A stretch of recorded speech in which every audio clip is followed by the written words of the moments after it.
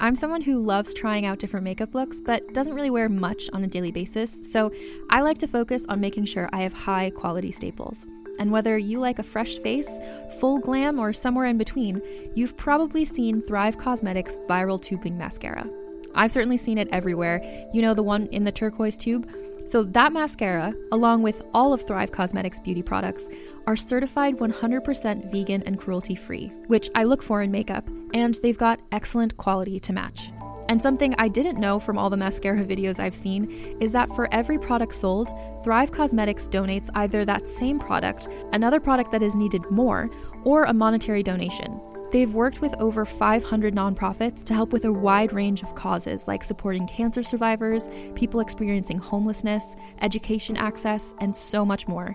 Knowing that makes me feel even better about using their products. And I do enjoy using them. Like I said, I like having high quality staples, and so my favorites are products that are multi-purpose, like the Brilliant Eye Brightener. It comes in a bunch of colors, and I like using them as eyeliner, eyeshadow, and even highlighter. Thrive Causemetics is luxury beauty that gives back. Right now, you can get an exclusive 20% off your first order at thrivecausemetics.com/thrive.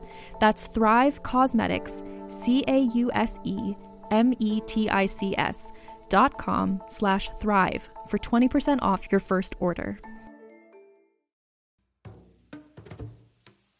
Calling all lovers of mystery and fans of a good story. If you haven't already heard me talk about June's Journey, you're in for a treat. It's time to don your detective hat in this free hidden object mobile game that delves into the captivating journey of June Parker, a self-proclaimed detective on a quest to unravel the mystery surrounding her sister's untimely death. In June's Journey, you get to play as June, deciphering clues and unveiling secret plots within thousands of beautifully illustrated scenes. And did I mention it's set in the glitzy 1920s?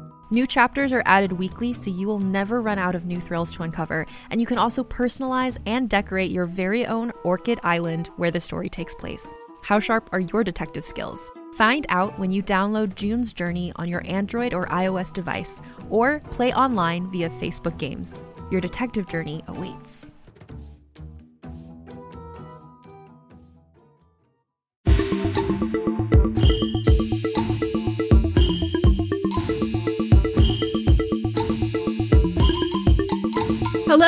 Hello. It is me, Sarah Century of the Bitches on Comics podcast, which I'm guessing you probably knew if you hit play.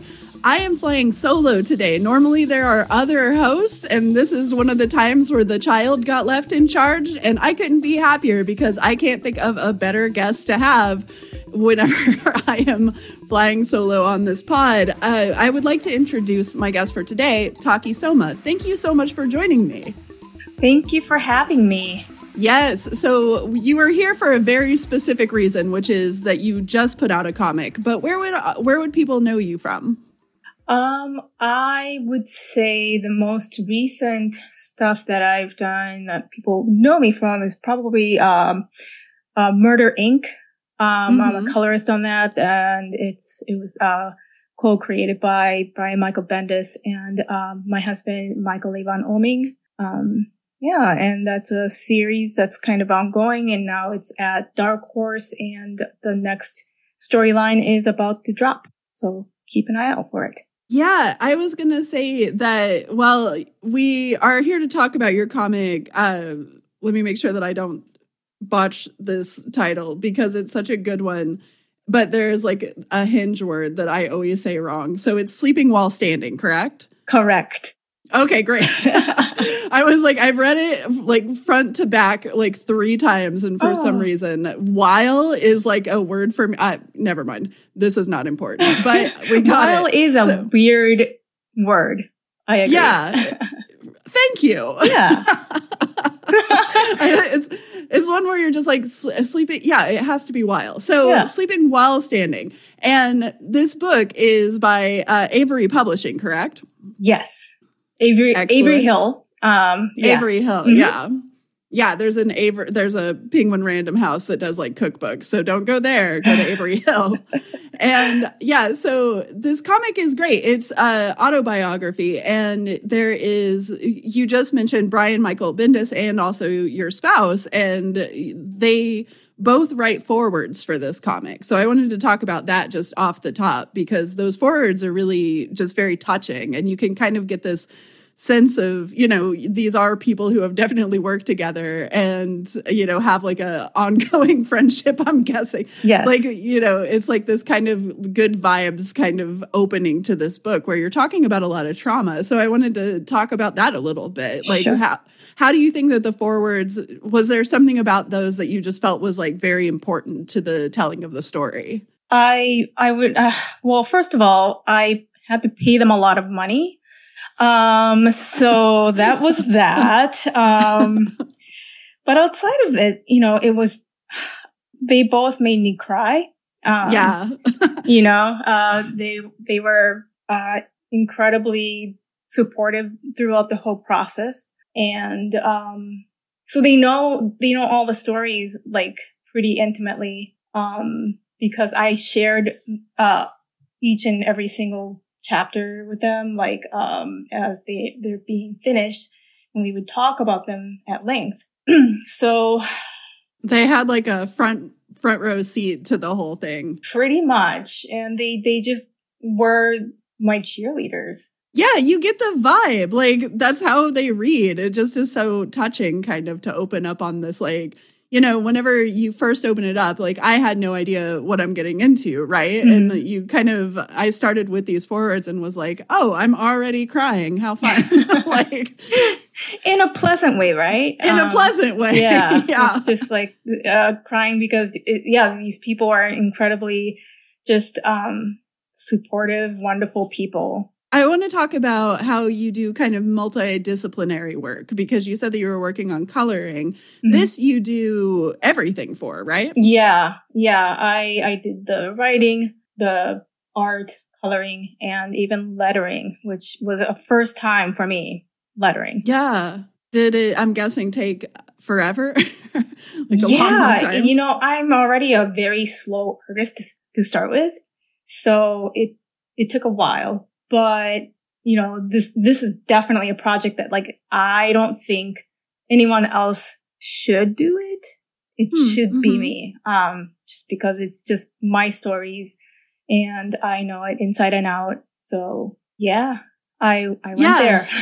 I was thinking about that because it does delve so deeply into stuff. And I was like, yeah, I wonder how, you know, it would be hard, I think, even to pass like the lettering onto somebody, right? Like, it's just like, no, I know how this needs to look. Actually. Yeah. I mean, I do and I don't. Like, you know, the artistry behind lettering is completely lost on me. You know, I'm like, well, this reads well, you know, like, you know what's going on. And like, that's good enough for me. You know, I think, you know, there's art to it that other letterers definitely have it down, and I do not. But it was an incredibly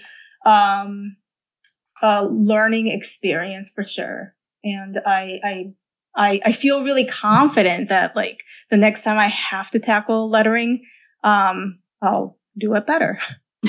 Well, I think that this one too, it kind of demands to be a little bit on the straightforward side, right? Because it's like, where are you going to fit, you know, big sound effects in this? Or like, you know, there's tricks that we see letterers doing. I've seen a ton of letterers doing just like wild tricks with their work where you're just like, oh, like a street is talking, like, this is weird, you know, like, or, you know, you see all kinds of different ways that people can approach things. But then it's like, something like this is, like I said, it almost demands just to be straightforward. It's like it demands kind of to keep it simple, I think, whenever it comes to the lettering. Yeah, I think so too. Yeah, I mean, it's definitely as simple as they get. But yeah, like I said, I learned so much from it. You know, I did a webcomic like 16 years ago, something like that. And I didn't know what I was doing, but I wrote it and I drew it and I even lettered it, put it up on the internet, and a letterer emailed me and he's like, "Oh my God, really like this, but it's the lettering is terrible. Can I help you? like, you can do everything, but just let me handle lettering. I think I can help you. And so, he helped me through the whole process. So I didn't really learn how to letter back then. So, and that's interesting too, because you kind of come back to it. Yeah. Was it basically just like the subject that you were dealing with that made you want to be like, all right, I'm going to actually do the lettering this time? Yeah, it's so intimate, and everything was so for me. When I first started working on it, in fact, I didn't think it was going to be a published work. I did it just for me. So, I was like, well, I'll just letter it myself because, right. Why not? It's not for the public. So kind of just started from there. But, yeah, I mean, I really like the idea that it's my autobiography and I did everything on it. And that just, I don't know. I think that I couldn't think of another better way, at least, can somebody else like handle the art better or lettering better? Yes, I think yes, but I think this was the only way to do an autobiography. Yeah, that's very interesting, I think, because it is sort of at a certain point, it's like, well, I'll speak for myself. I'll make something, and then I'm just like, okay, I see every single flaw. Like, I see everything that I don't like, right? Mm-hmm. But other people aren't seeing it like that. Like, most people are not purchasing a book, opening it up and being like, where are the flaws? And well, some people probably are, but some people probably are. They still had to buy the book, so it's fine. But yeah, it's just kind of like them.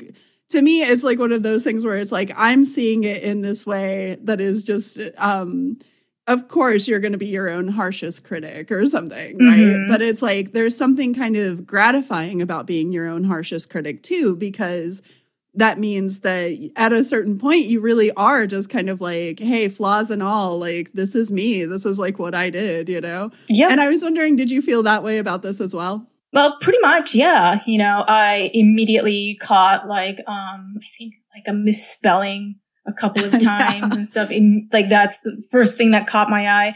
And I'm like, yeah, but flaws and all, like, I mean, I'm only one person and, it's fine. Yeah. Nobody is, like I said, I don't think anybody is like, wow, you misspelled this word, right? Like, I, as the reader, did not notice, I can tell you. So, yeah, it's always interesting what you choose to focus on. It was the same. I just had a book come out and it was literally like, congratulations. Thank you. And congratulations to you. Like, this book is beautiful. And I'm so glad it was sent over to me by Jessie Post, who actually has sent me a great number of some of our very best interviews. So I'm so glad that was sent to me because I don't think I had seen it. Like, it was like a little bit after he had sent it. I saw like a little bit of buzz about it on Twitter.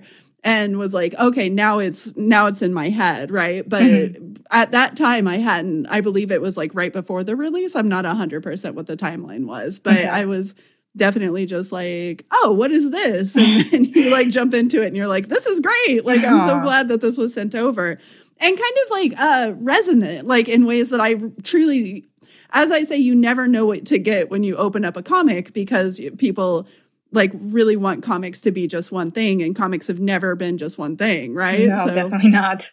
I'd love to talk to you about that a little bit because I do think that this is such a unique work. And it's interesting because, of course, there's such a strong history.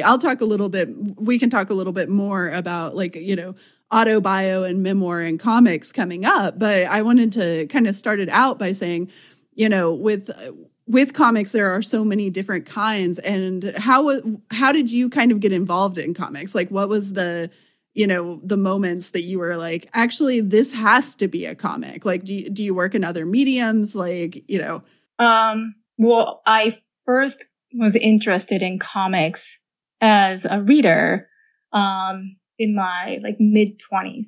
And at the time I just like, I was like, oh, this, Daredevil and Batman's pretty cool and whatever. Mm-hmm. I started reading all of these things and I became pretty obsessive. And at the time I was working at ad agency, going to ad school to become an art director. And while I was going to school, somebody's like, you constantly talk about comics to the point where I don't think you belong here.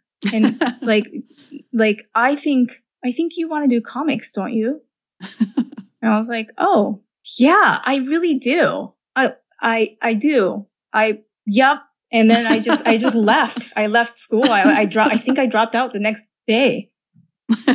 And like, oh, it's comics now, actually. Bye. Mm-hmm. And I was like, I wasn't sure like if I could even support myself on comics. I didn't know any comic artists or writers or anything. I didn't know anybody in comics. So I'm like, well, maybe they're just like dirt poor and like, I don't know. I didn't know anything, but I was like, it doesn't matter. I do love comics and I do want to make them. I don't want to just read them. I want to make them too. And so I think I was like 27, 28 maybe. And I was like, yeah, I'm just gonna make comics. Yeah, I have had pivots in my life too, where you're just like, you know what? Actually, that's not totally working for me anymore, I guess. Like, yeah, I used to play music a lot. Now I play it as like a hobby, I guess. But it was like my main thing for the longest time through my 20s. And then, yeah, I got into writing basically just because I was like, everybody says I'm like good at talking, so I guess I'd better try to do some writing. And it actually paid like a little bit better than music because music truly does not pay. Like, shout out to all musicians in the world because y'all are having a rough pandemic and like it has been real hard for you all. Like, it's been hard, I believe, for everybody in the arts, but it has been real hard for musicians. Yeah. I was going to talk about that a little bit, actually, because your husband mentions difficulty with freelancing, even in the foreword, which I thought was very interesting. I am a freelancer as well, and I'm always having difficulty with like late payments. Like, you have to do so much invoicing. And, whenever there's other things on top of that, for instance, like chronic illness, or you have a sick pet or something along those lines, it can be really frustrating. And so I just thought it was really cool kind of to lead with that in a way that was like, it appears throughout the work where it's like things aren't always easy, obviously, like on a financial level for artists for the most part. Like you'll see artists that are so much more like famous than you that are really struggling and you're just like, oh no, like that's the worst. Like that person's like, to me, like, that's where I'm hoping my career gets to. And then like they get sick or something and it's just like, catastrophic. Yeah. So I've been thinking about that stuff, like Linda Berry or something, right? Where she's like, I had to start teaching because like otherwise I was like not making any money. It was very scary, Yeah. You think about stuff like that and you're just like, Linda Berry, like Linda Berry was on like the David Letterman show in the 80s. Like, how is that creator of all creators struggling? But yeah, I guess I wanted to talk about that because that kind of dealing with the struggle of being an artist is kind of laced through everything, even though it's not necessarily something where you're like, listen, it's real hard to be an artist. Like it's not like that. It's kind of like a subtle touch to it, I guess, is that there's something really wonderful about being an artist and then also something that's really hard about it. So I was going to just see if you had anything to say about that. Yeah, well, there's always pros and cons to being a freelancer, being an artist. My husband and I, Mike and I, we're both freelancers. We work from home. So our time is pretty fluid. We get up when we want to.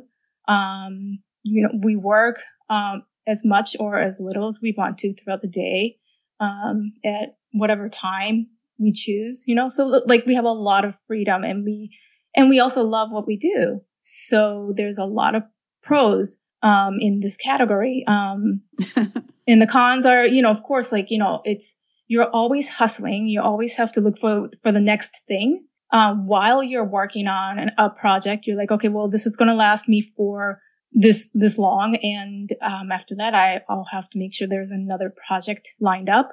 So, still hustle while you're working.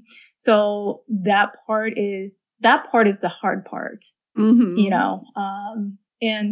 but at the same time, you know, I look at like 9-to-5 jobs that, you know, have insurance and like, you know, 401k and stuff like that. Like, but you know, if you get sick or if something catastrophic happens, you're still, you know, in a bad place, even if you have a steady job. Yeah, that's what I was going to say is there's really no stability, I think. It's like the way that our society is kind of set up is that like, oh, well, if you're not working, then what good are you kind of? So it's like, I think that that's true whether you're freelancer or not, as you say. Mm-hmm.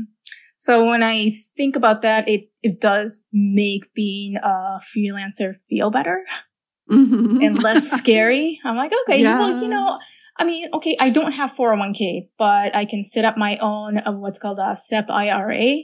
So that's what we have, which is an equivalent of 401k for freelancers. So, you know, there's a workaround. Yeah, and people who work at like Google and Amazon are getting laid off by like the thousands right now. So it's also just one of those things where you're like, well, yeah, it doesn't seem like there's a lot of safety in the way that we have things structured. And that's kind of the bigger issue is not necessarily like, oh, freelancing is a problem. It's like, well, there's like no stability in the job market. So that's actually kind of the biggest problem. And housing is such an issue and like all of that, right? So it's more... To me, it's more these like societal, like kind of broader issues. And that's, I mean, it's not like it makes you feel better. It's definitely one of those things where you're just like, well, what else am I going to do? Right. It's like, and then you think being in a 9-to-5 would like break me as a person. Right. Mm-hmm. Oh, that's kind of how I feel. I would not want to go back to it. You know, No, thank you. And I've never done it. Like I was working restaurants and stuff like that. So it's kind of like there is no going back in a way because I was just never doing that. I was not interested. Yeah. So I wanted to talk a little bit too, because you're talking about, you know, reading comics in your mid-20s there. So I'm sure you're very aware then that there is like this big, huge history of, you know, autobiographical comics. And so many of them in this world, right? Yeah. And I was reading an interview with you where you were just kind of like, I'm sure that some things influenced me while I was making this, but I don't really know what, you know, like I can't think of anything offhand.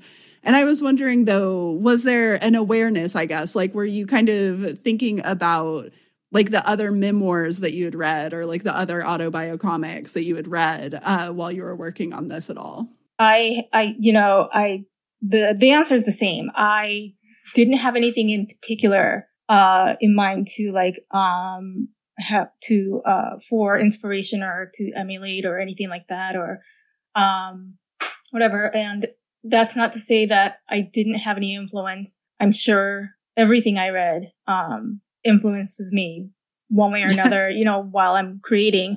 But like consciously, I didn't have anything in mind.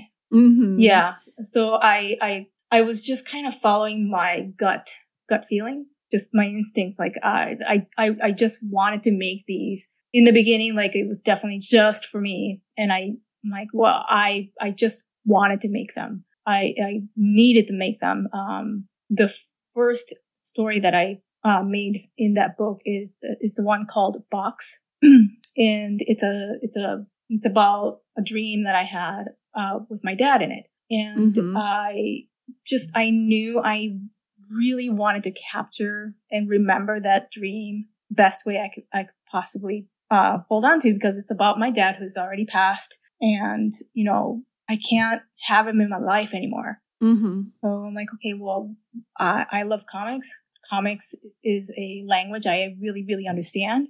So I'm just gonna make a comic about it, and that way I can really remember this and like really, you know, recreate it, and it'll be here for me. And that's how it kind of started. So I wasn't particularly thinking about other autobio because of how I started this book. Yeah. And the Box is a little bit later in the book. Is that correct? If it's the one I'm thinking of. Yeah, I think it's like toward the middle. Mm-hmm. Yeah, maybe like the 5th story, actually. But, right. I was going to talk about how because I believe you stick to like a 4-page format, right? Through this, like you're kind of doing these like segments, pretty brief little segments. Yeah. So 4 pages or less. Exactly. So I want to talk about this because the 4 pages or less, why was that number specific? Why was that important? And then, I mean, to me, it really does. Well, I'll say this part after I hear what you say, but I want to hear just a little bit about that. Like, why did you choose the 4-page setup?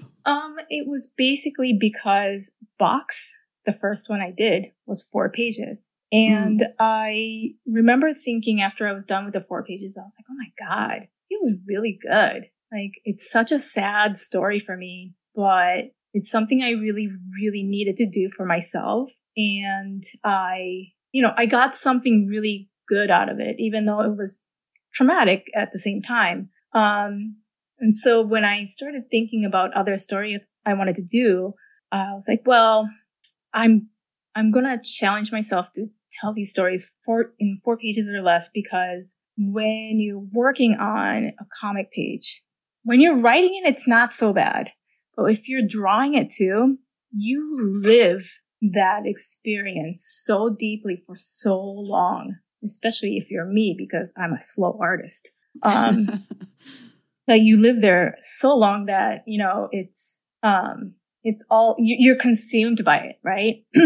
So I'm like, well, if I'm going to touch on all these like traumas and just, even if it's not a trauma, just, my memories, I think I can handle it in 4 pages or less. Any more, I might, it might be too much. Sure. Yeah. It's like, you don't want to like linger on it too long. Like, let's talk about it, but like, yeah, let's get it out of here. And then, like keep it booking along. Yeah.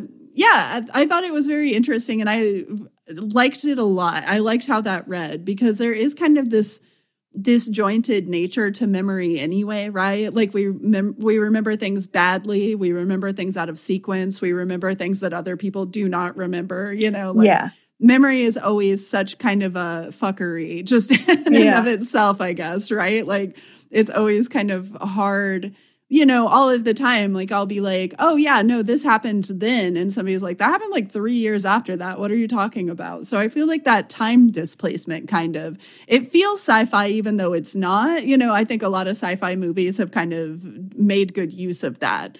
But it's not necessarily sci-fi. It's just kind of how things are. Like you remember things out of sequence. And so, yeah, was there any kind of thought to that, I guess, whenever you were putting the stories in order? Man, yeah, when I was putting the stories in order, I did it at the last minute. After all the stories were done, because once Avery Hill signed me on, they were like, so how are you going to put this together? And I'm like, I don't know. What do you think I should do? and Ricky Miller, who's the publisher, and he was my editor as well. He's just like, well, just keep doing what you're doing, and we'll figure it out at the end. How's that? And I'm like, all right, that sounds perfect. So that's exactly what I did. I just kept going and just creating as many short stories as possible. And at the end, or toward the end, I asked him, I'm like, well, I have a few more stories I want to work on. Here are here are the synopses of what they're about and whatever. And he's like, oh, these are great, He's like, but I really want to, I think you should do a story on like, why comics? Like, why do you like comics? I'm like, oh, okay. Yeah, perfect. And I worked on that story, which ended up being the last story I worked on. And it ended up being the last story in the book. Once I worked on that one, I was like, oh, I know what to do. Like, I knew as I was working on it that it was going to be the last book or the last story. And like, since I knew the ending, everything else kind of fell in place. Yeah, that makes sense. Like, you kind of have to pick like a weight point, right? Where you're like, okay, that's where the weight is. So that's going to be the closing. And then it helps kind of more like a puzzle or something. Yeah, absolutely. So thank you, Ricky. Like, he really You really, really like helped me figure it out just with that suggestion. Like, yeah, why comics? I thought that was interesting.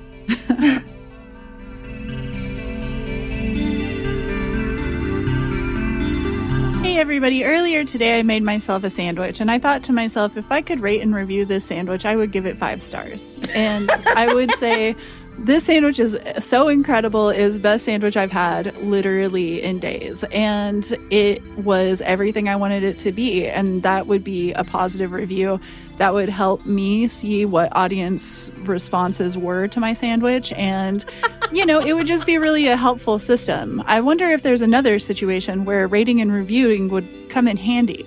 Oh my God. No, what? You could rate and review this podcast, and then that helps us find our audience, and it helps us find whatever we've lost. It helps us find what we've lost. Helps us find our socks, our keys, our cell phone. People don't talk about it enough. When you rate and review, it really changes someone's life. Yeah, it's going to change my life, that's for sure. And we like to read the reviews, the ones that are positive, that say soothing and nice things. 5 stars. We'll give you 5 stars as a listener. You give us 5 stars as a podcast. 5 sandwiches. This podcast, let's face it, is 5 delicious sandwiches. I wanted to talk a little bit too, because we've kind of skirted around it as like, yeah, there's like a lot of trauma in this book. There's also, I think, a lot of learning to function with trauma, right? Like there's a lot of the process of like, okay, like these things happened and like, here's me. And it's like, I think that there is that pressure when you go through traumatic things. There's like kind of a sense of pressure that people will put on you of just being like, and now do a positive spin on it or something. And that's really just not how life works. It's like one of those things where it's like you can't always do that. But like you can say, well, it changed me and I am this now, and I learned this. It doesn't necessarily mean that it was like worth going through all this bullshit, right? That's true. But it's like you at a certain point, there's no way for you to go backward anymore, right? Like you can't go back. Like there's that like, oh, well, what would you have done differently? It doesn't matter, like, really, right? Yeah. Like what could I have done?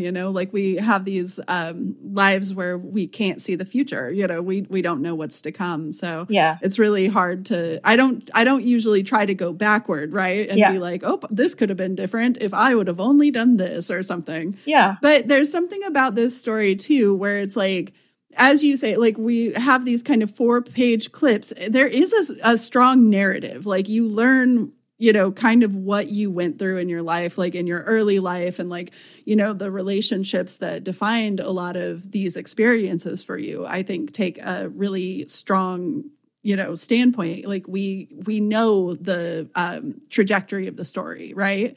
But it is interesting to me that it's like, not only do we get this kind of like solid trajectory of like, this is what my memories are, and I'm going to take you through them kind of step by step. But then there is still that kind of like, the way that I think of it is like, you're talking about displacement a lot in this. Like you're talking about, not necessarily feeling at home with family members, like, being like left or forgotten, and then also kind of like being moved like against your choice. Like you are kind of made to move, and those feelings of displacement and then like the format that's chosen, I think really kind of interplay with each other in this way that makes this book truly unique. Like it's something that, kind of blew my mind while I was reading it. So I was just curious if you had any commentary, I guess, on like kind of how like the displacement and then like the format and the structure all kind of like, interplay with each other. Yeah. So one thing I remember concentrating on once Avery Hill became the publisher for it was, I'm like, okay, well now there's an audience, and I from then on, like I worked on these stories and making sure that they were relatable. I didn't want my stories to come off as oh, this happened to her and I'm over here. I wanted to make sure that if you read it, you understood exactly what I was feeling because you felt similar things too. So, even if you weren't in the same situation. I wanted to paint the picture of like, well, you've been in similar situations or you've known a similar situation and you remember that feeling. So I wanted to tap into that. I remember thinking that as I was going along, for sure. Mm-hmm. Yeah, that's super interesting because I did also want to talk about how kind of there's entire segments that aren't about you really at all. Like they're about your reaction to something, but you kind of hand the mic over like pretty regularly. And so I was thinking about that because some of these stories, it's like you're dealing with someone else's trauma, or there's like a very like, you know, very heavy hitting segment that is explicitly about somebody that you don't know at all. Like you're talking, it's like through the filter of the person that is talking to you. And like, this is somebody who did something that like now something horrible happened to this third party. And like, how do you even feel about that? Right. Like it's a very, very odd thing. And then also, you know, there's like the roommate who's pro-life, but then goes and has an abortion. And like, to me, there's like this kind of layer of I haven't had the same experiences as you, but you look at it and you kind of are looking at other people's trauma as well in this book. Like, it's not necessarily just like, this is, you know, such a me thing. It's like very much a lot of the other things that have inspired, you know, kind of the same feelings, I guess. Mm-hmm. Yeah. Does that make sense? It does. It does. Absolutely. I always believe that, you know, feelings are universal. You know, we all have feelings, and without feelings, we wouldn't be human. When I came to the States, like everybody wanted to make sure that I knew I was Japanese. And I'm like, no, I know. So, you know, it's fine. And I always felt like I was like, oh, you see me as the other, but I'm just a person. Like, I'm not walking around thinking in my head, like, I'm Japanese. Right. I'm Japanese. I'm Japanese. I'm Japanese. I'm seeing the world through my Japanese eyes. And I'm like, I just don't think like that. I'm like, I see the world through my eyes, you know? Mm-hmm. So yeah, I just wanted to like break that barrier of like, okay, so I, you know, you pick up this book and it's about a Japanese woman, from Japan, and she immigrated to America and all this stuff. Like, and you know, if you think to yourself like, well, there's no way I can relate to this. And I wanted to break that barrier. I wanted somebody to be like, oh, I totally get what she's talking about. Even though I'm right. not Japanese and I'm not an immigrant, and, you know, I totally understand. Like, that's what I really, really wanted, from this book. I think you succeeded very well with that, because I was thinking too, like, I had a dad who was a compulsive liar, and like the way that you kind of talk about your mom in this, where you're like, I have no idea what was real, kind of. Yeah. I was like, that is like very exactly how that is. Oh, where, there you go. Like, yeah. Years go on and you kind of are just like, wait a second.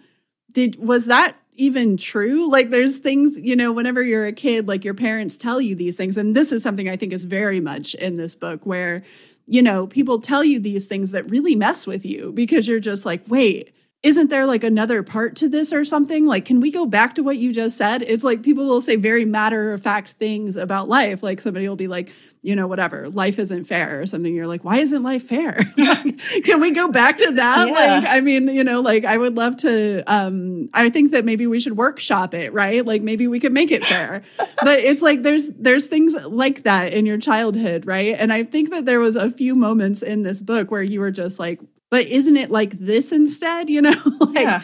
I heard this, you know, and like, you know, or I'm feeling this. And I, you know, there's kind of this idea of, you know, you never totally know what's going on with other people, right? Exactly.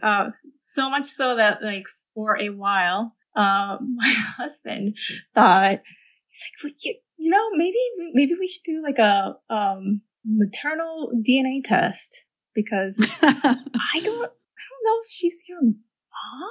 Right. And there was a lot of things that kind of fell into place that made me go, you know, I think you may be right.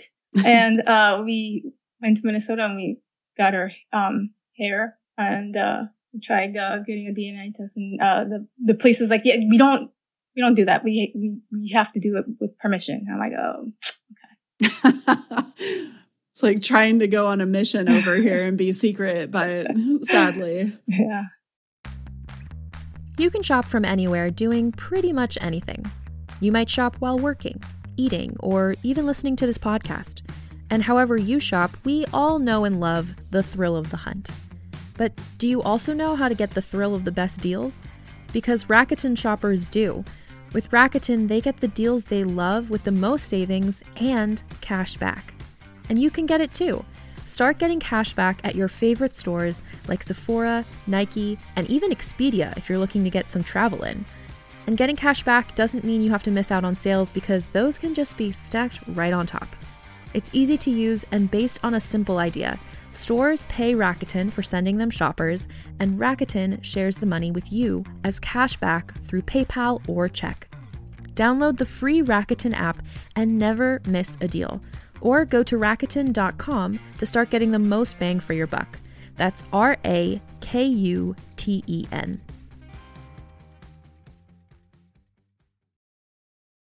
Another day is here, and you're ready for it. What to wear? Check. Breakfast, lunch, and dinner? Check. Planning for what's next and how to save for it? That's where Bank of America can help. For your financial to-dos, Bank of America has experts ready to help get you closer to your goals. Get started at one of our local financial centers or 24/7 in our mobile banking app. Find a location near you at bankofamerica.com/talktous. What would you like the power to do? Mobile banking requires downloading the app and is only available for select devices. Message and data rates may apply. Bank of America NA, member FDIC. Yeah, it's just odd, I think. Yeah, that's a very unique experience. However, as you were pointing out, like feeling abandoned and like emotionally abandoned by your parent, isn't necessarily, right? Right. So yeah, I wanted to say too, like just very specifically that I appreciated the way that, it's like it's almost like an open thing where you're just kind of like, this is what I went through. And in that way, it is very individualistic. Like, this is my life. Mm-hmm. But there is also that sense of just kind of like, yeah, I mean, at least like you make it very easy to empathize with, Yeah. Thank you. I was definitely going for that.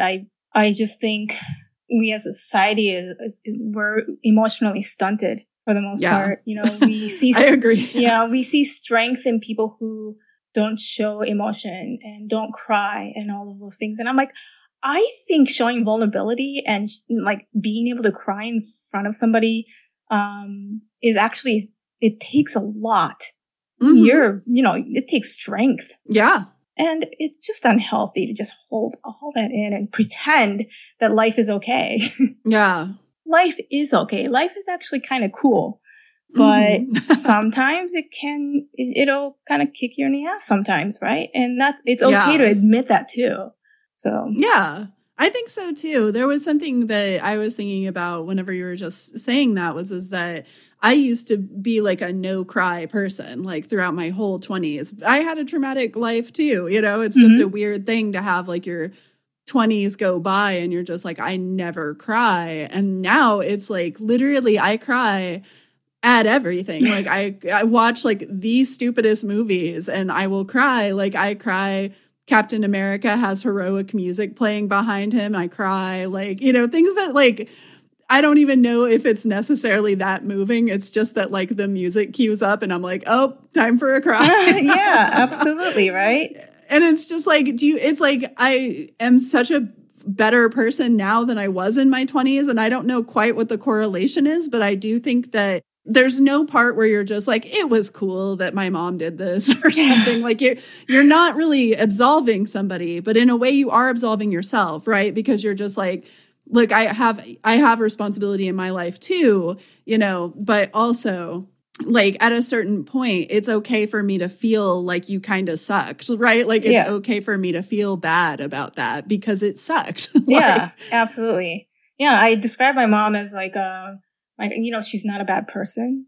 And I think she's probably gone through so much more trauma than maybe even I have, and I just don't know any of it. And, but it doesn't excuse the fact that she was a absent mother, neglectful, Mhm. but it doesn't make her a bad person. She was just like not the mother I needed. Right. Yeah.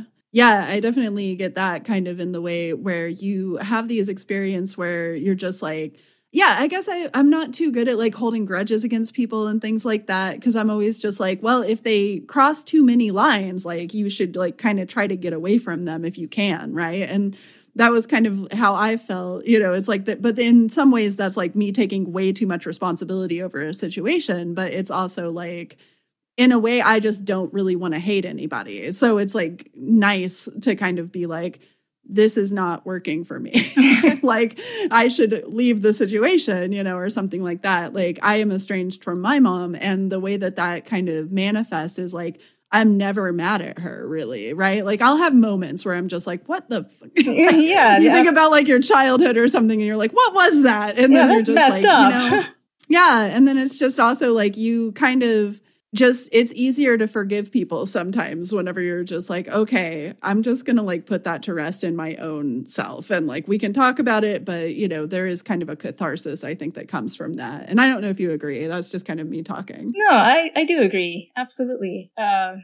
It just comes from, acceptance, I think, Mm-hmm. like my mom and your lying dad, they're people and they have their own, lives to live and mistakes to make and happiness, and all that stuff. Right. And the horrible things that happen to them that like you can't understand, and the way that they tried to be different from their parents. Like, there's, it is, I don't want to say that it's a cycle, because like, it's something where you definitely, I feel like, it sounds like you would have kind of gone your own direction, Sure. And that's what's important. That's what I think people, when we say acceptance, it's never like, everything's fine now or something, but it's like, I have to live my life in a way that doesn't kill me. Right. Yeah. Like I have to live my life in a way where I can still experience joy and I can still, enjoy my work and be proud of my accomplishments. Exactly. Yeah. Like, like I said, my mother is, I accept who she is. Yeah. And I accept that I'm not the best person I want to be when I'm around her. So I choose to, have limited contact. Yes. Thank you. Limited contact. It's not like we never talk, but it's very limited. But that's by design. It's not because I hate her or whatever. I just know that I don't have patience with her. And old wounds would rise and all those things. I'm just not the best person I want to be. And, maybe that'll change some, in the future. Who knows? But for right now, this is where I need to be. Yes. And the idea too of like, there is so much when we're talking about like parents or like even any adult figure, right? You kind of don't know them that well. Like it's such a weird thing, right? Like I don't feel like I actually know my mom that well. Like what was she going through? Right. No idea. Or what did she go through before you were even born?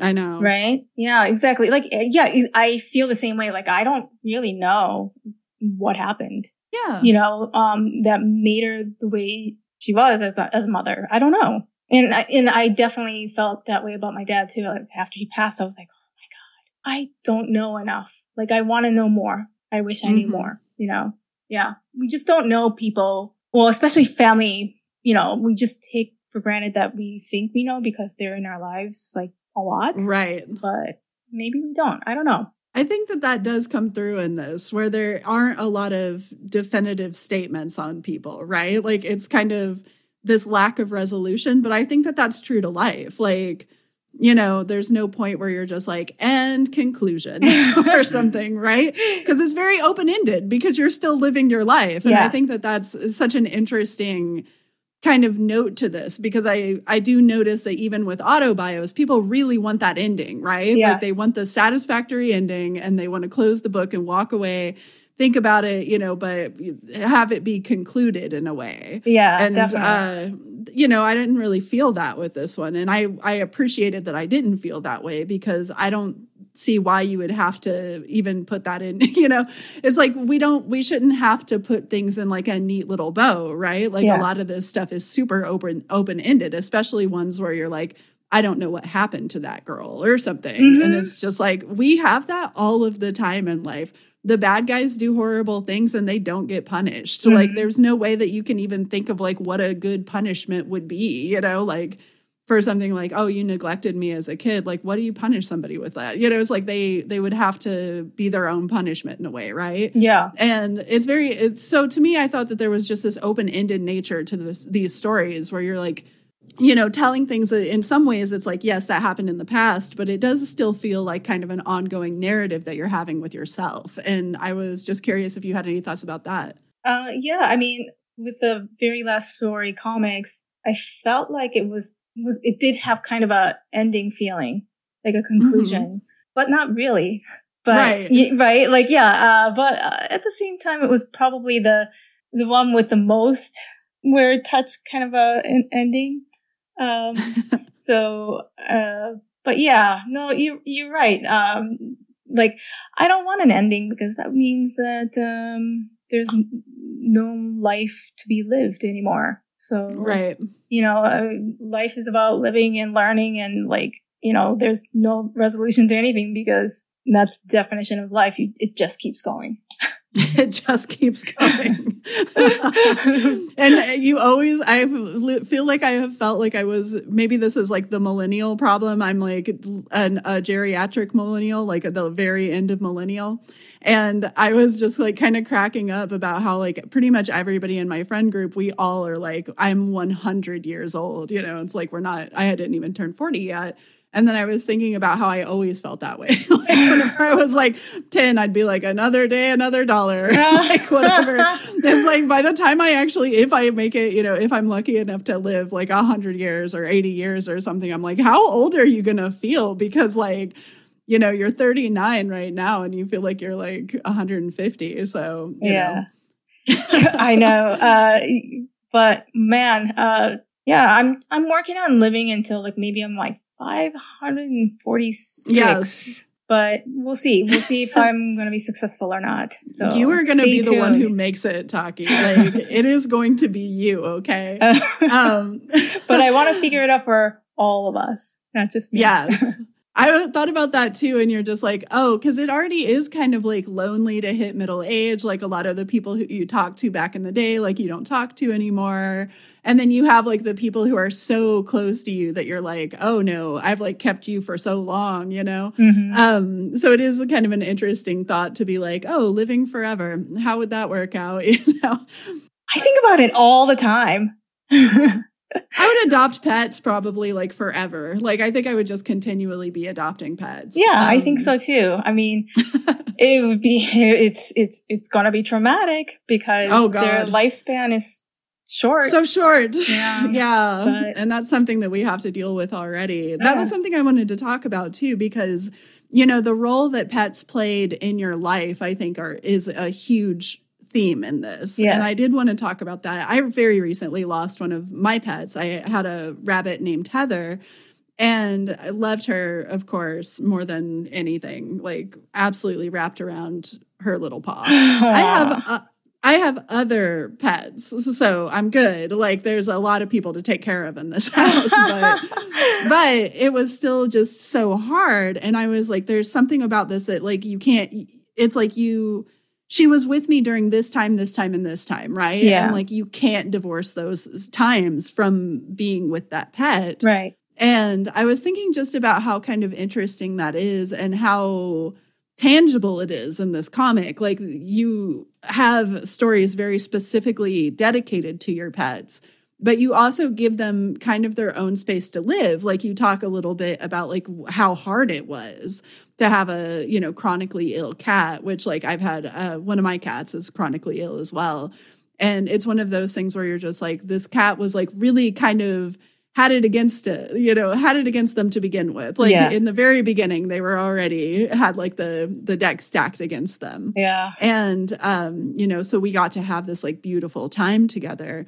And I thought it was really beautiful. I think that like the role of pets can get kind of overshadowed in like a memoir or something like that. You know, people don't always give them the space that they deserve. So I was glad to see it, I guess.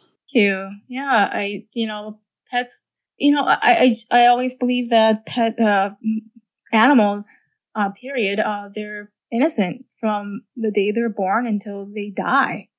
Unlike humans, we're born innocent, but some of us can be assholes.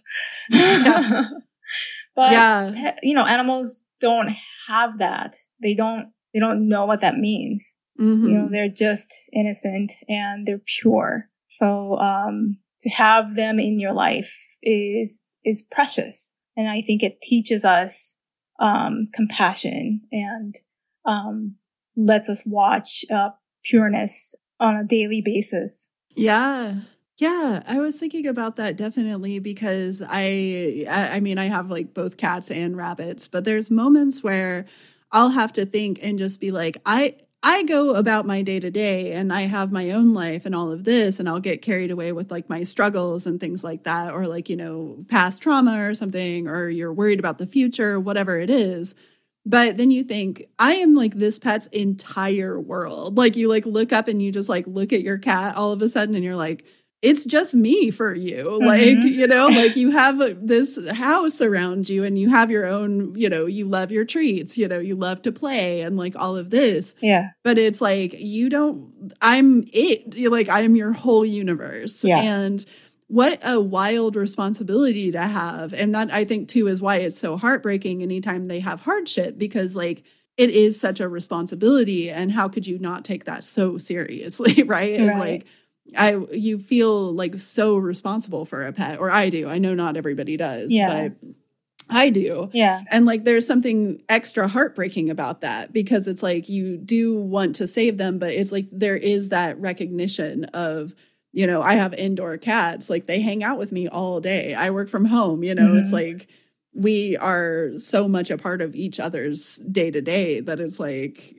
I might be able to like go out and go to the grocery store or something like that, but, they can't. So, it's just kind of the me show for them, like all of the time.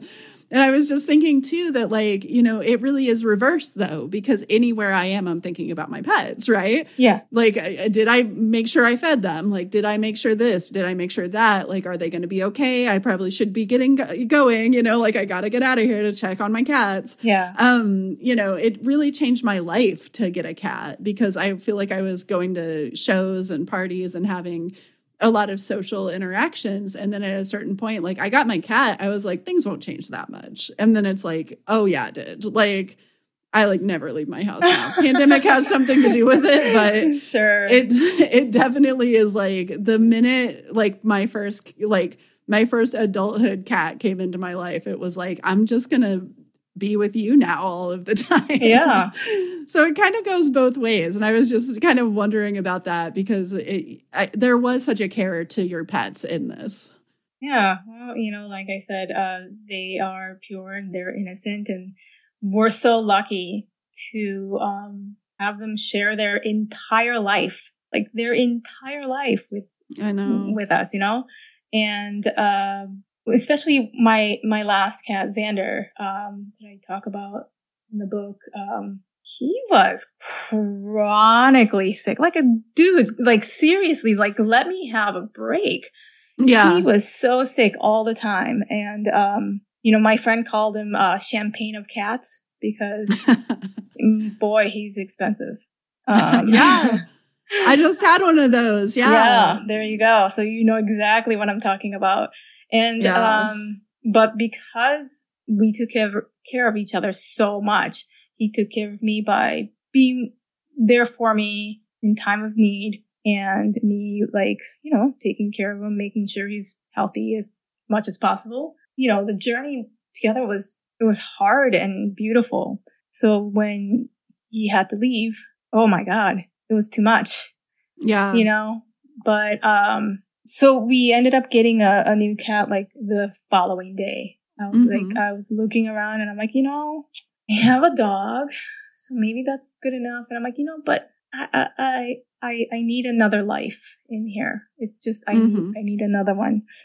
And now we have this, really healthy cat, after Xander. And it's baffling to me that I'm like, like, you had your animal and you're fine. Like, nothing is, what's happening?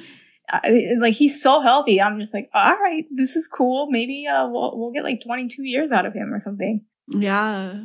But yeah, it is interesting. Like I said, I had one very similar. Like, my rabbit Heather had to go to the vet so many times in 2022. And like, I think I know what you mean, because it's like, when you do lose that, it's like my whole year was just taking care of this rabbit, right? Yeah. So like that almost makes it impossible. Like, once again, it's just something that changes you. You just have to like live this new reality, basically. Like, you can't really imagine what things were like before, because like that love did change you and like made you kind of better. You know, I feel like I got better. Like, I became a better person because that rabbit was in my life. But it is like that, where to me, I was like, I have to just keep taking care. Like, there's other pets, so I have to care for them. And that was how, because people are like, well, you know, you can't like replace them or something. And it's like, well, I don't have other pets to like replace her. I have another pet because they need homes and I'm taking care of something, and that keeps me going, right? Yeah. Is like just being like, you know, I have to get up and feed them. I can't just stay in bed and cry all day because, you know, this happened or something. Like, I can cry, I can stay in bed, but I have to at least at one point get up and feed the other pets.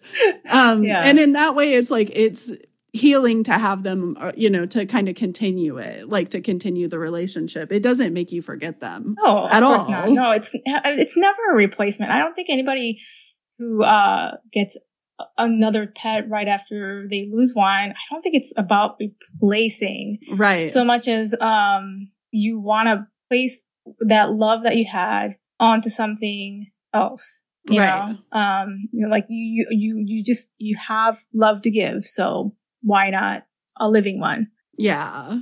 And there's all of these like pets that need homes all of the time, so yeah, I thought about that a lot. Like, yeah, my pets are all rescues, so they were all definitely ones that were in a rough place. And, you know, it makes you feel kind of good, I guess, to be like, cool, like, we're cool. Yeah, I'm never going to leave you. I'm like, just going to like always have you here, you know, like things might change, things might be hard, you know, or whatever, but you're like, once you commit to something, it just makes life easier, kind of. Like, they're family. Yeah. Basically, 100%. That's what it comes down to. They, you know, you go and you find yourself family, and you're like, okay, we're family now. Yeah. And it's like they need you too, and you're just like, okay, cool, like we can work together. Yeah, this is a good symbiotic relationship. This is good. This is family.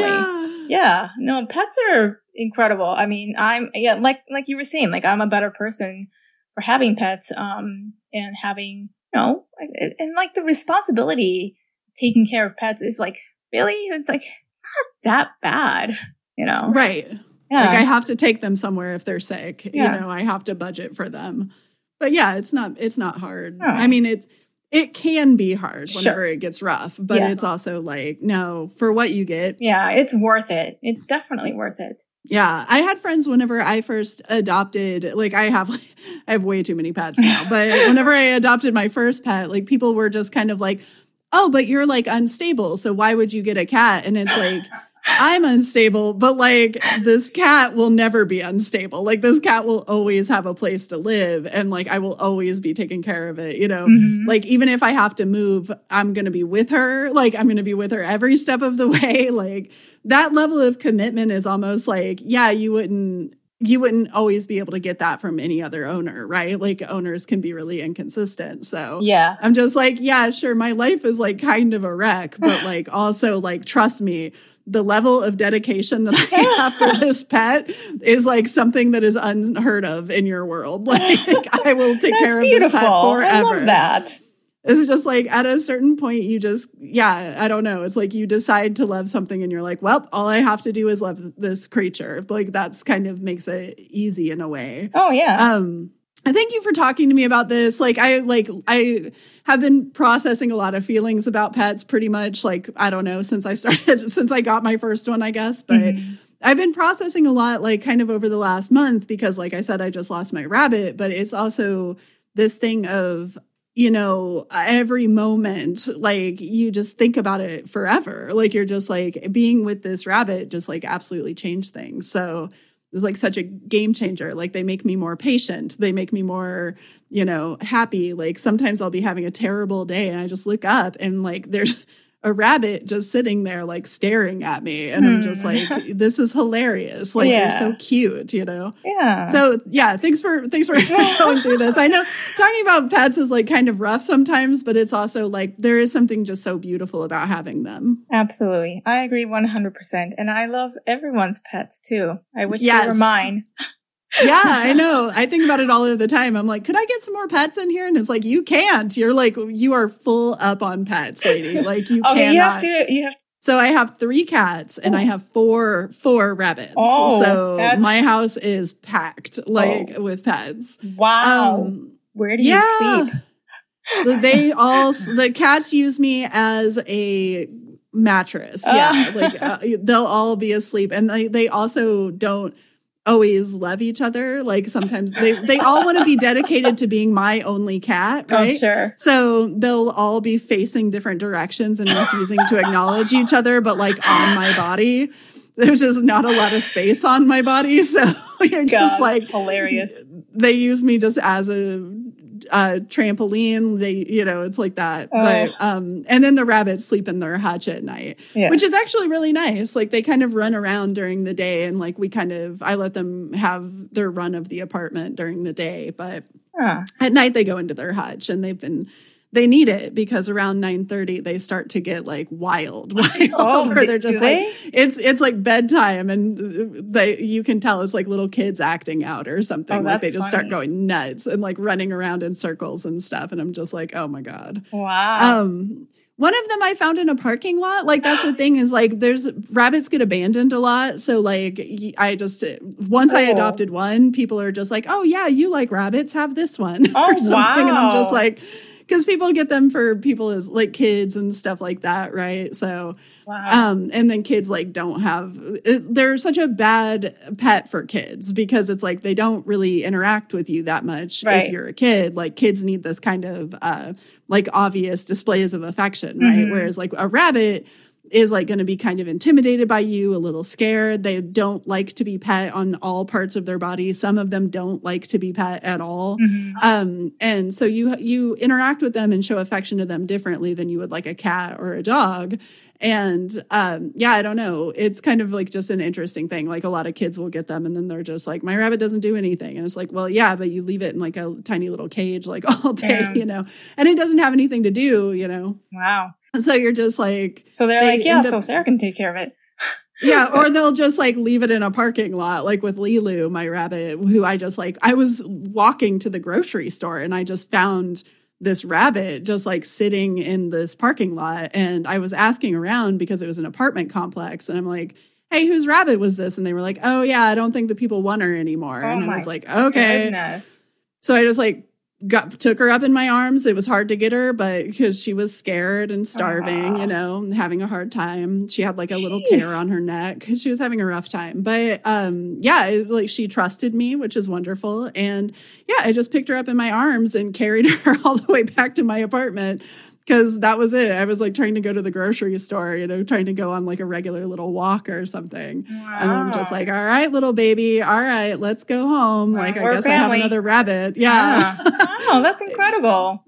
I know. It is kind of an incredible story, isn't it? Yeah. People are oh my God, that's sad. And it's well, it's actually really great because now she's doing really well. She has about the best person who could have, happened across her. I don't know how much longer she would have lasted, right? So I was definitely what's that best friend? Ever since awesome. She's kind of just been my best friend. Among my several other best friends that I have just hanging out with me all of the time. Yeah. All right, I great. guess we could get back to the comic. So I love anytime somebody's like, a pet, I have a question. I'm like, well, guess what? Buckle up, because we're going to talk for about the next 4 hours about my pets. Because they all have a story. Oh, yeah. So that was kind of, I guess, what I wanted to go next is whenever you were doing this, there's so much of this that you're kind of like working through memories and stuff. Was there something that surprised you while you were working on it? Like, was there something that came up in your mind where you were just like, right, I'm seeing it from a totally different angle? Or like, did anything click into place that you kind of like were struggling with, I guess? Not really. Like I said, everything was just like, gut instinct. Mm-hmm. I guess the only thing that I really struggled with is like just deciding which stories to tell. Right. There are quite a lot of stories that I think would have made a really fantastic read in the book, but I only omitted because I didn't want to hurt people. Right. And like I couldn't figure out an angle where I could talk about it and hopefully keep their anonymity or their privacy intact. I just didn't know how to do that. So I had to omit those stories, and those were very difficult decisions. And, I still don't know if they were the right decisions or not, but, at least they're not in the book, so I don't have to worry about it. Yeah, exactly. That makes sense. You're like, okay, well, they're gone, and maybe they'll make a comeback later, but we don't have to worry about it right now. Yeah. Yeah, that is an interesting thing, right? Because you do walk this very careful line, I feel like, where it's like, nothing too incriminating, I guess. Like, it's definitely like, this is how things went, in these certain stories, but it's definitely something where, yeah, I can only imagine how hard that is to do autobio and be like, oh yeah, there's like other people in my autobio. Yeah. I mean, I still even wonder about certain stories. I'm like, you just never know about like people's comfort, sure, about their privacy and whatever. And like some of the people's, identities were, changed or, whatever in the book. But I still wonder, I'm like, well, maybe they could tell just because, they were in my life. And if they read they it, were there. yeah, then they'll definitely know. And, I don't know if they'd be very comfortable with it. I don't know. Maybe they wouldn't be. And maybe they're very angry with me. I have no idea. Mm-hmm. And you kind of just have to like let it go at a certain point, right? Where you're just like, you know what? Yeah. Like I said, I, changed like situations or like, names or whatever I felt was too intrusive, then I would change it. But I don't know. Right.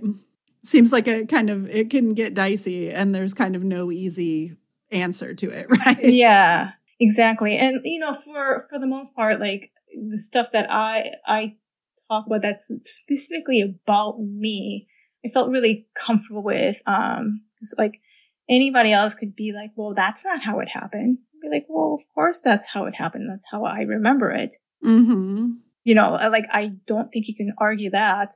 So, I feel pretty confident in that regard. But yeah, I do worry about other people's privacy and what they're comfortable with. 'Cause like I said, I just don't know. Totally. Yeah. And it's hard to know, right? And you can't necessarily be like, hey, is it cool if I like, like it's not really something you can always send somebody an email about or something. No, it's because I'm not in contact with these people. Right. Yeah. Yeah. Interesting stuff. I was thinking about that a little bit while I was kind of reading through, but also just in general, right? Like it's just kind of the nature of autobio. I think you kind of have to walk that line. Mm-hmm.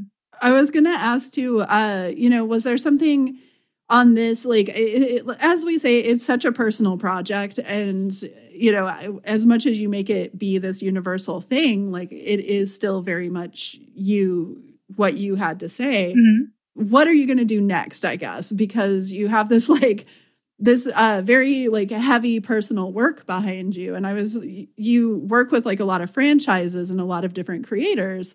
But for you, is there a new thing that you want to do that you haven't had a chance to try yet? Or, what do you have coming up? Well, I just recently finished co-writing with another person for a anthology called Black Box. And I co-wrote with Mark Shea, and he's the first co-writer I worked with outside of my husband. So that was an interesting thing, and that should be coming out later this year. And I'm actively looking for a publisher for a graphic novel that I wrote, and my husband is drawing about Van Gogh. Oh, wow. Okay. Yeah. So that's, I guess my part is done. I'm done writing it, and I'm kind of working on trying to figure out this graphic novel with somebody else. We're just kind of at the very, very beginning stages of it, just trying to figure out if we even should work together or not. Right. And right now, actively, I'm coloring Brian Michael Bendis's and Michael Avon Oeming's new series that hasn't been announced yet. I see. Yeah, so that's coming out this year too. And I just keep toiling at a bunch of different projects that I want to do, whether I know it's going to be published or not. Kind of like what I did with Sleeping While Standing. I'm just like, I'm just going to make this because I want to. Mm-hmm. That's probably the best way to do it. I was going to ask why Van Gogh, what was compelling to you about Van Gogh's story? So other than the obvious, right? Sure. Yeah, this is it was based, like, the idea came from when I heard about this theory about how he died. Mm-hmm. Okay. Everybody believes that he committed suicide by shooting himself. But there's a theory that maybe he was killed. Right. I heard this. Yeah.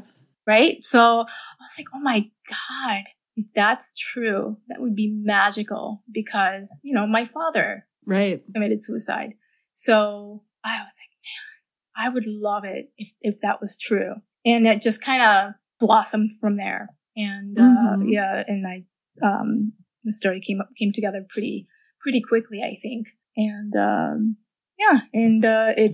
it's about him and his brother, and it's from the point of view of his brother.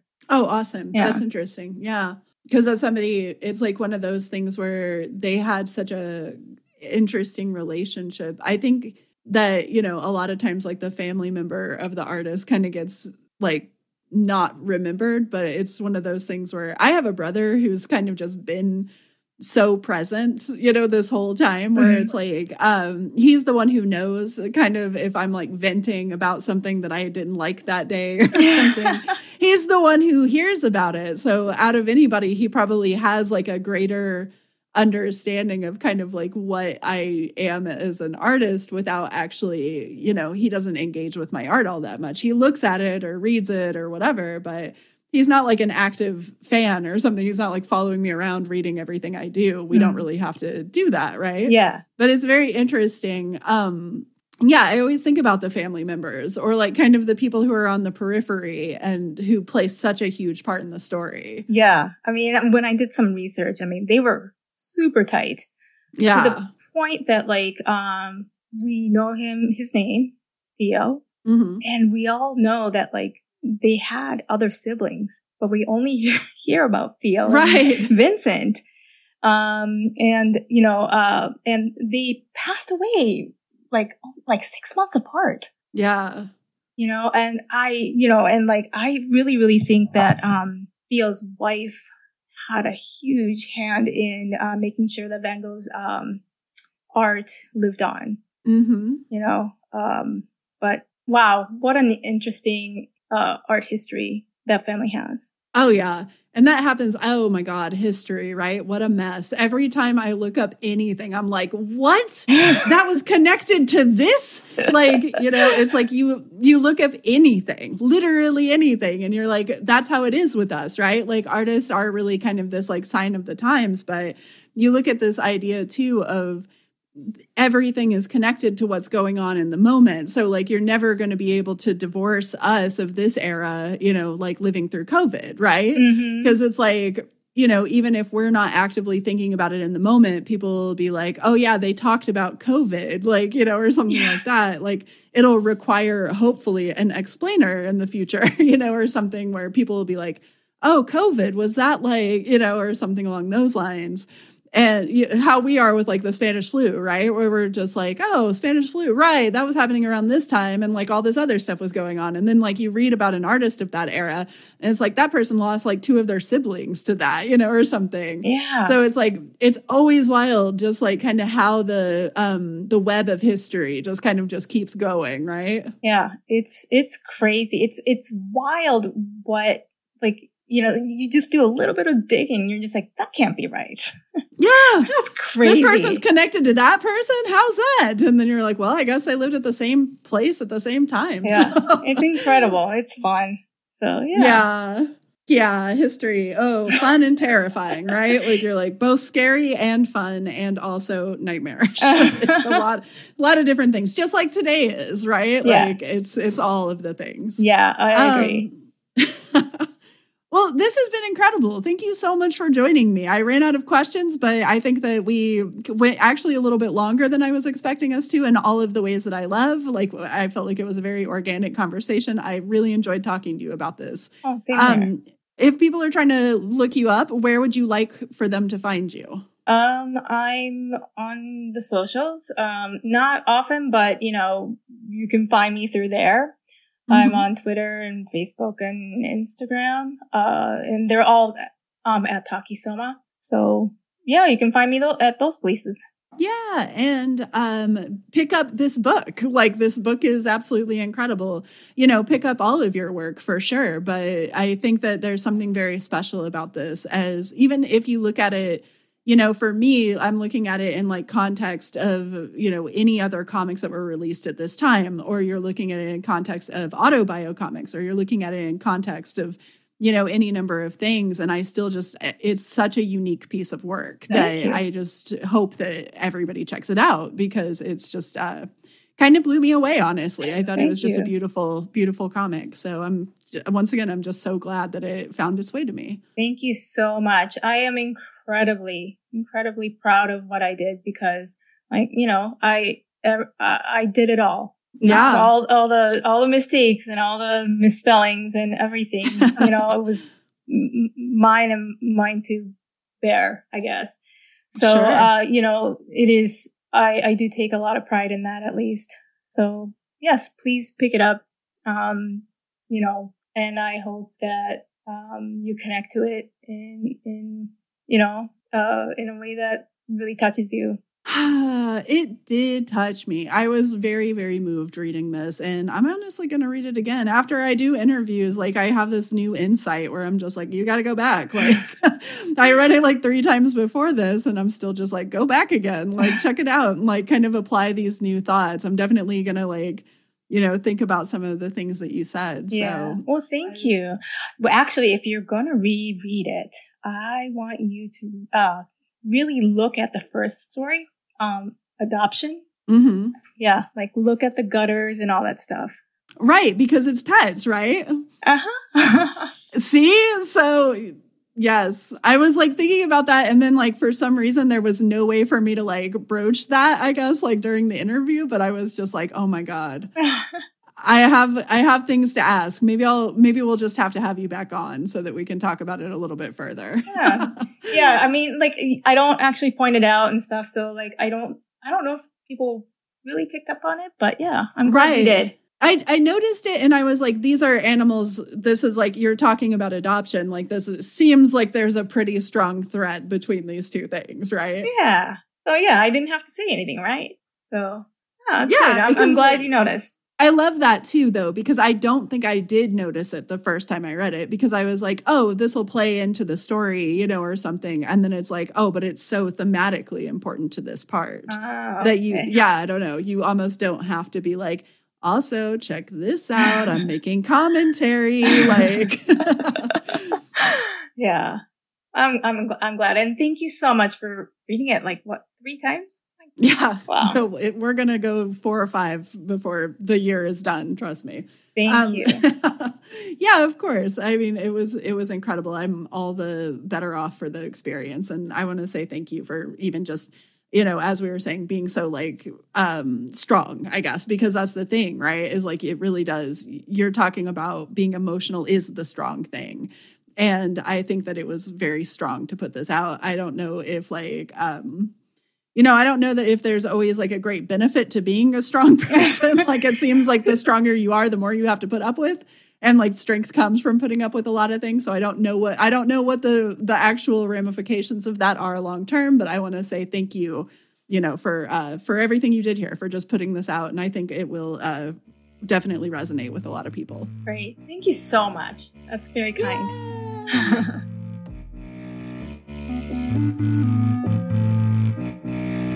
You're listening to Bitches on Comics, distributed by Realm, your portal to another world. Listen away. Find more shows like Bitches on Comics by following Realm on Apple Podcasts, Spotify, or at realm.fm. Thank you for listening to Bitches on Comics. We are a bi-weekly podcast where we talk to your favorite comics and pop culture creators and critics about what matters to them in comics and pop culture, as you might have guessed. You can follow us on Twitter at @BitchesOnComics and on Instagram at @BitchesOnComics. Our website is, brace yourself, bitchesoncomics.com. If you go there, you can listen to any of our episodes, and we've got other shit that we put on tabs. I don't remember what it is. I am in charge of updating the website, however, so good luck. Thanks for the heads up. I'll go to this website now. If you'd like to support the podcast, you can do so by rating and reviewing us on iTunes, Spotify, or Stitcher, or wherever you listen to podcasts. You can also support the podcast by joining us on Patreon. Head to patreon.com/queerspec to learn more. I'm Sarah Century, and you can find me at www.sarahcentury.com and Twitter and Instagram. Still Sarah Century on those. I'm S.E. Fleenor. You can learn more about me at sefleenor.com. You can find me on Twitter and Instagram at @SE_Fleenor. I'm Monica Estrella Negra, and you can find me at www.audreysrevenge.com or on Twitter at AudreyRevenge. Bitches on Comics is recorded by Kate Warner, who plays in the band Churchfire. You can find them at churchfiremusic.com. Our music is recorded by Katie Taylor, who plays as Earth Control Pill. You can find her music at earthcontrolpill.bandcamp.com. Bitches on Comics is recorded in Denver, Colorado. We want to recognize the indigenous peoples who have inhabited and do inhabit this land: the Arapaho Nation, the Ute Nation, the Cheyenne Nation, and others who have been erased from our history and collective memories through colonization.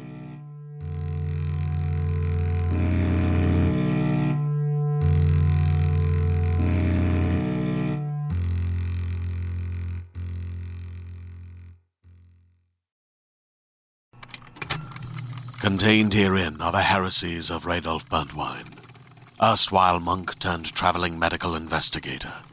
Join me as I uncover the blasphemous truth of a plague-ridden world, that ours is not a loving God, and we are not its favored children.